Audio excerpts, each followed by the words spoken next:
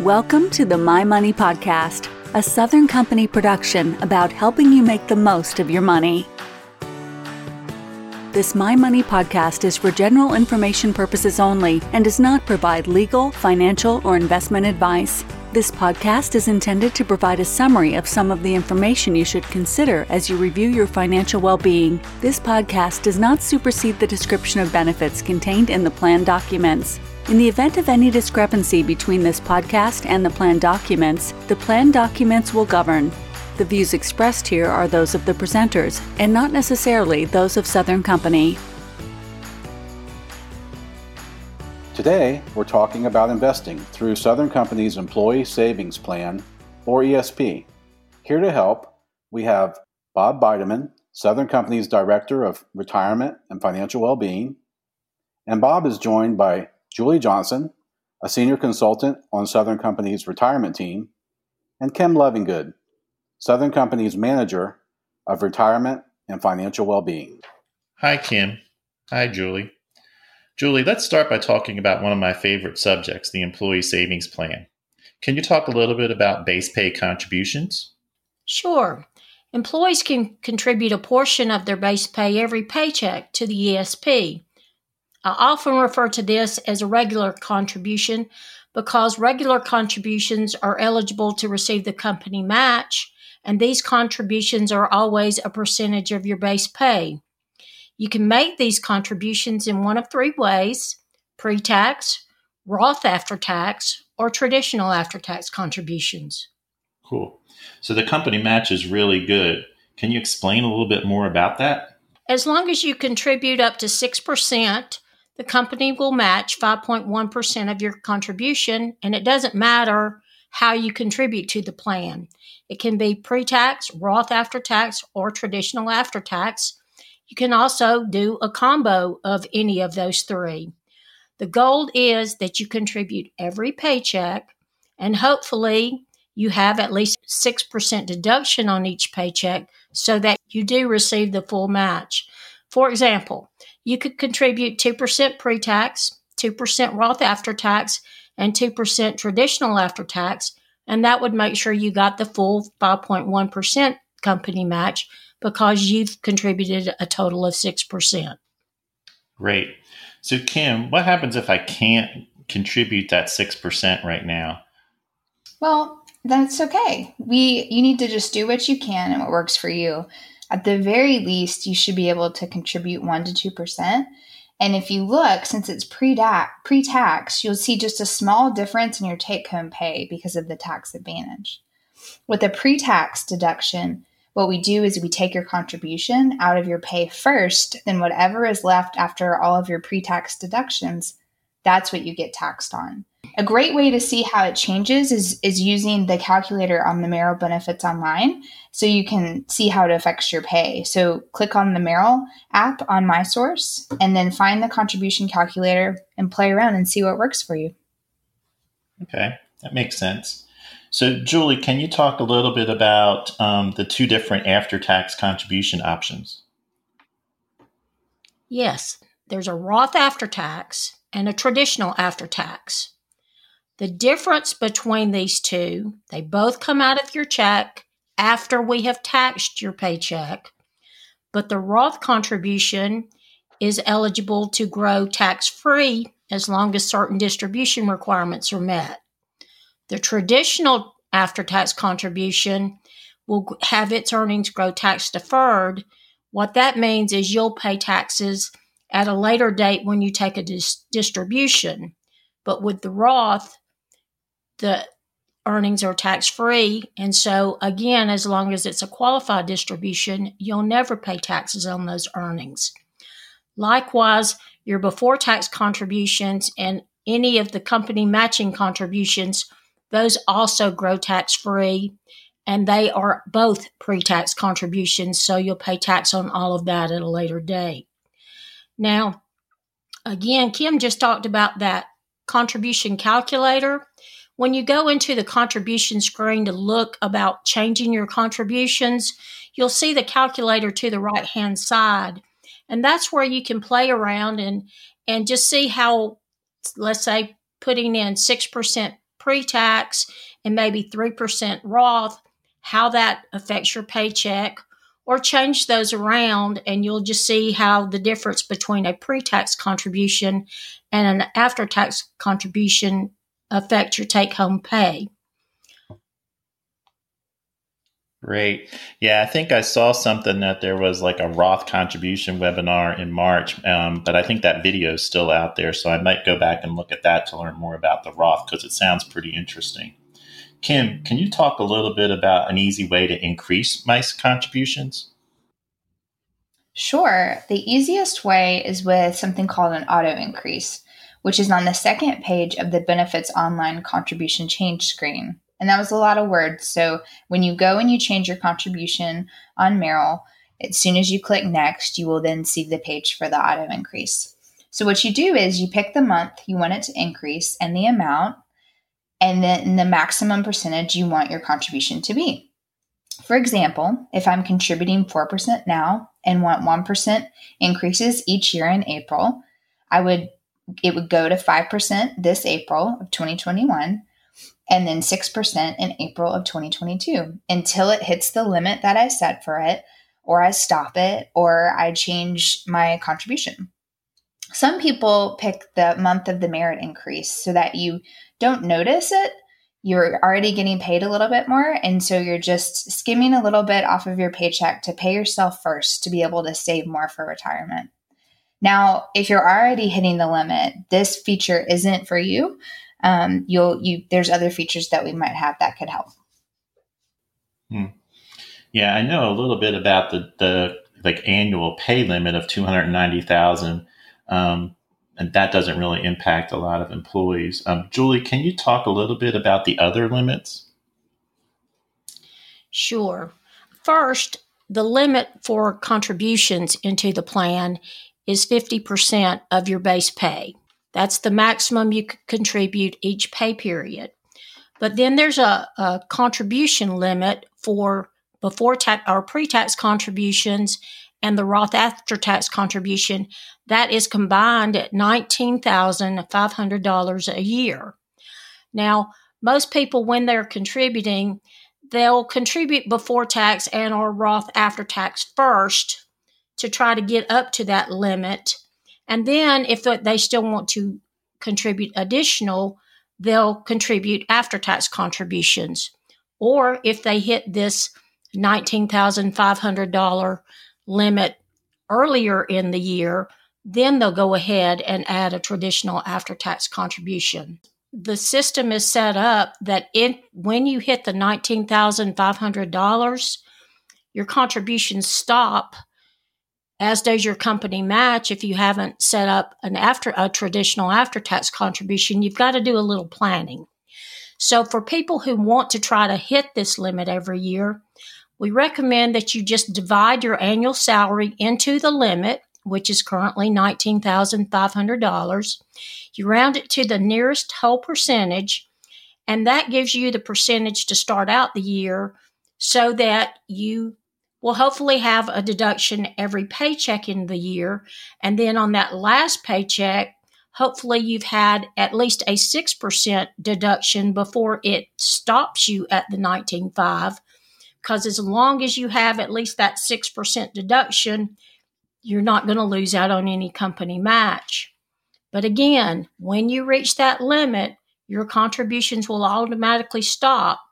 There's no need to zero out your contributions if you're going to go in and add the traditional after-tax deduction, because your before tax and any Roth contributions, they'll automatically restart at the beginning of the next year. The big thing to remember, though, is you have to contribute every paycheck of the year in order to receive a match. So if you do hit that $19,500 limit early, please add the traditional after-tax deduction so that you don't lose a match. And note, I said please add a traditional after-tax contribution. If you were just contributing pre-tax and you hit that $19,500, but then you went in and added the 6% as a Roth after-tax contribution, nothing's going to happen. because the pre-tax and the Roth after-tax are combined together for the 19.5. So you have to do it as a traditional after-tax contribution once the 19.5 is reached. Okay. Can you also talk about the total contribution limit? Some people always ask me, well, what's the traditional after-tax limit? Well, before tax and Roth are added together for the 19.5 limit. But then there's a plan contribution limit of $58,000, and that's where the after-tax contributions come into play. But as well, the company match is added into that limit as well. So for the $58,000, it's your regular contributions you're putting in every paycheck. It's any PPP contribution you might contribute during our special election for that. It's your company match.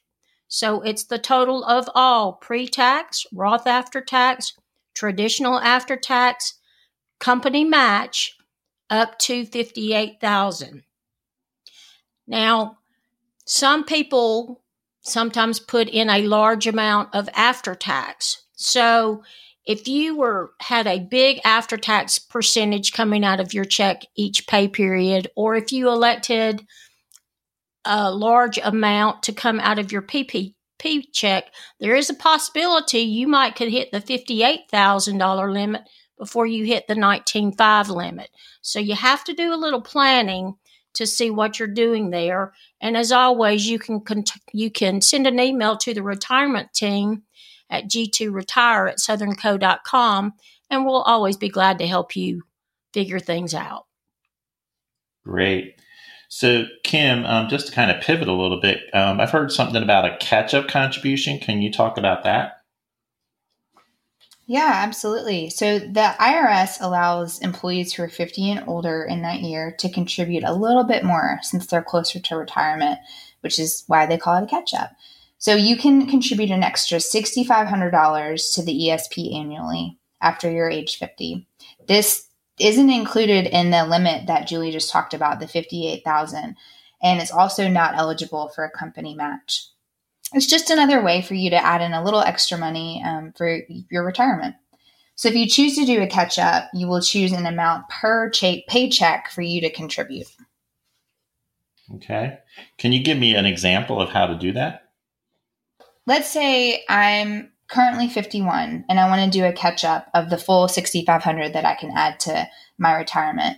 I typically get paid in 26 paychecks. So all I do is say I want to do the full amount of $6,500 and divide it by 26 to get $250 per paycheck. And so I elect to contribute that. One word of caution though, make sure that you're thinking about the $6,500, the full amount, but you don't want to put that in the box. If you do that, it's going to try and take that full amount on the first paycheck after you elect to contribute. And when I don't have that full $6,500 in my paycheck, it's not going to contribute anything. So just remember that it is the amount per paycheck and you'll be just fine. This is another thing that's suited for employees who are already hitting that $19,500 limit that Julie's talked about, who want to contribute more. So if you weren't planning on hitting the limits, then it's really not something that you should worry about at this time. And I know it is a lot to remember, and it's a little bit confusing. We've thrown around a lot of numbers, but the good news is that we have a tool in development that will help you determine how much to contribute. So be on the lookout for that. Great. And the key thing is that catch-up's not matched. So even if you hit the 19.5, you still may want to still do that 6% traditional after-tax. So how does the plan keep track of what's taxed and what's not, Julie? The plan keeps up with how your money goes into the plan and how investment earnings are taken care of when they're distributed. And so the plan stores these in different sources within your investments. So your before tax source includes contributions and earnings that have never been taxed. You're contributing before tax, and let's say you contribute $7,000 to that before tax source, and a few years down the road you're ready to take a distribution of $10,000. that money has grown and it has $3,000 worth of earnings. So if you were to take out that $10,000 pre-tax, every bit of it would be taxable to you. Now, with the Roth after-tax source, when we take the contribution out of your paycheck, we tax it. So you're never going to owe another penny on that after-tax contribution. Since you're doing it as a Roth, as long as those contributions stay in the plan for 5 years, and that's 5 years from the first time you contribute to the Roth, and you take distribution after you're age 59 and a half, then any earnings on your Roth contributions are going to be tax-free. So you'll never pay any taxes on what comes out of that Roth after-tax source. You also have a traditional after-tax source. Again, like the Roth, when it comes out of your paycheck, we tax you. Now, any earnings on that traditional after-tax source, those are going to grow tax deferred. So when you take them out later, the after-tax contributions that come out, no tax liability. The earnings that come out, you will pay taxes on those in the year you pull them out. Merrill Lynch keeps up with all of this, so we don't have to worry about it. Now, you also have a company match source in your account. Now, the company put that in your account, so you've never paid taxes on it. So when it comes out of your account, it and the earnings it is accrued, you will pay taxes on all of that as well. There may be other sources that you'll see in your plan if you look at your account by source, such as a rollover in you may have done, or if you worked at one of the companies that Southern Company acquired, there may be other sources there. But again, for each of these, Merrill keeps up with the taxability of these sources. Great. I think the Roth after tax, the fact that it's tax-free sounds really great. We've got a new feature added to the plan in 2020 called the in-plan Roth conversion. Kim, can you talk a little bit about that? Yes, so this is similar to a rollover that would be made outside of the plan to an outside IRA. Instead, though, the great thing is it allows you to do allows the rollover to be done in plan, meaning that the money stays inside of the employee savings plan or the ESP. The conversion feature allows you to take pre-tax or traditional after-tax money and convert it to a Roth-like contribution. So you pay taxes on the rollover amount when you convert, and then the amount can grow tax-free just like the Roth after-tax contribution currently does, which is great. But red alert, for any taxable amount that you elect to convert, you're going to have the tax money set aside on the amount converted, because when you file your taxes for that year, you will owe taxes on any money that has never been taxed before. So to simplify, if you converted $5,000 of taxable money in the in-plan Roth rollover, you would receive a 1099-R at the end of the year with $5,000 as the taxable amount. You add that on your income tax as taxable income. You only owe ordinary income tax. But again, you have to have the tax money set aside to pay. So what I want you to think about is, as you go through the Roth process, in-plan Roth process, you'll actually get to a screen that tells you the money that is not taxable and the money that is taxable. You can even choose to do these conversions by source that we just talked about.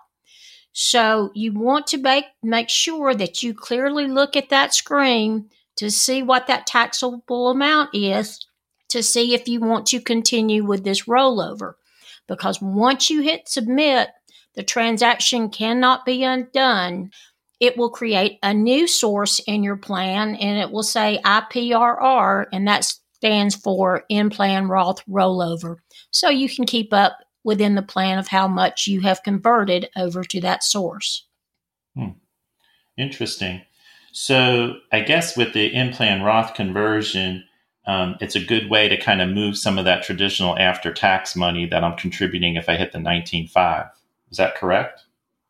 Yes. So a lot of employees use it to save more money above the limit by contributing to the traditional after-tax, then immediately converting the after-tax contributions to the in-plan Roth. I say immediately because right after that after-tax contribution posts to your account, if you do it right after that, then you're not going to have many earnings on your after-tax contributions because you haven't had time to. So you're not going to you've already been taxed on the contribution that you put in because it's an after-tax contribution, but you haven't been taxed on those earnings. So if you don't give it much time to actually earn anything, then you're not going to have to owe much on those earnings. So then you're able to roll it over in the in-plan Roth conversion and owe minimal taxes. I actually used this strategy to convert a little bit more to my account. If you really don't want to pay any taxes, you can be diligent. I actually have a tickler on my calendar on the Monday after payday that reminds me to go in and take the maximum of 2 minutes that it takes to do this.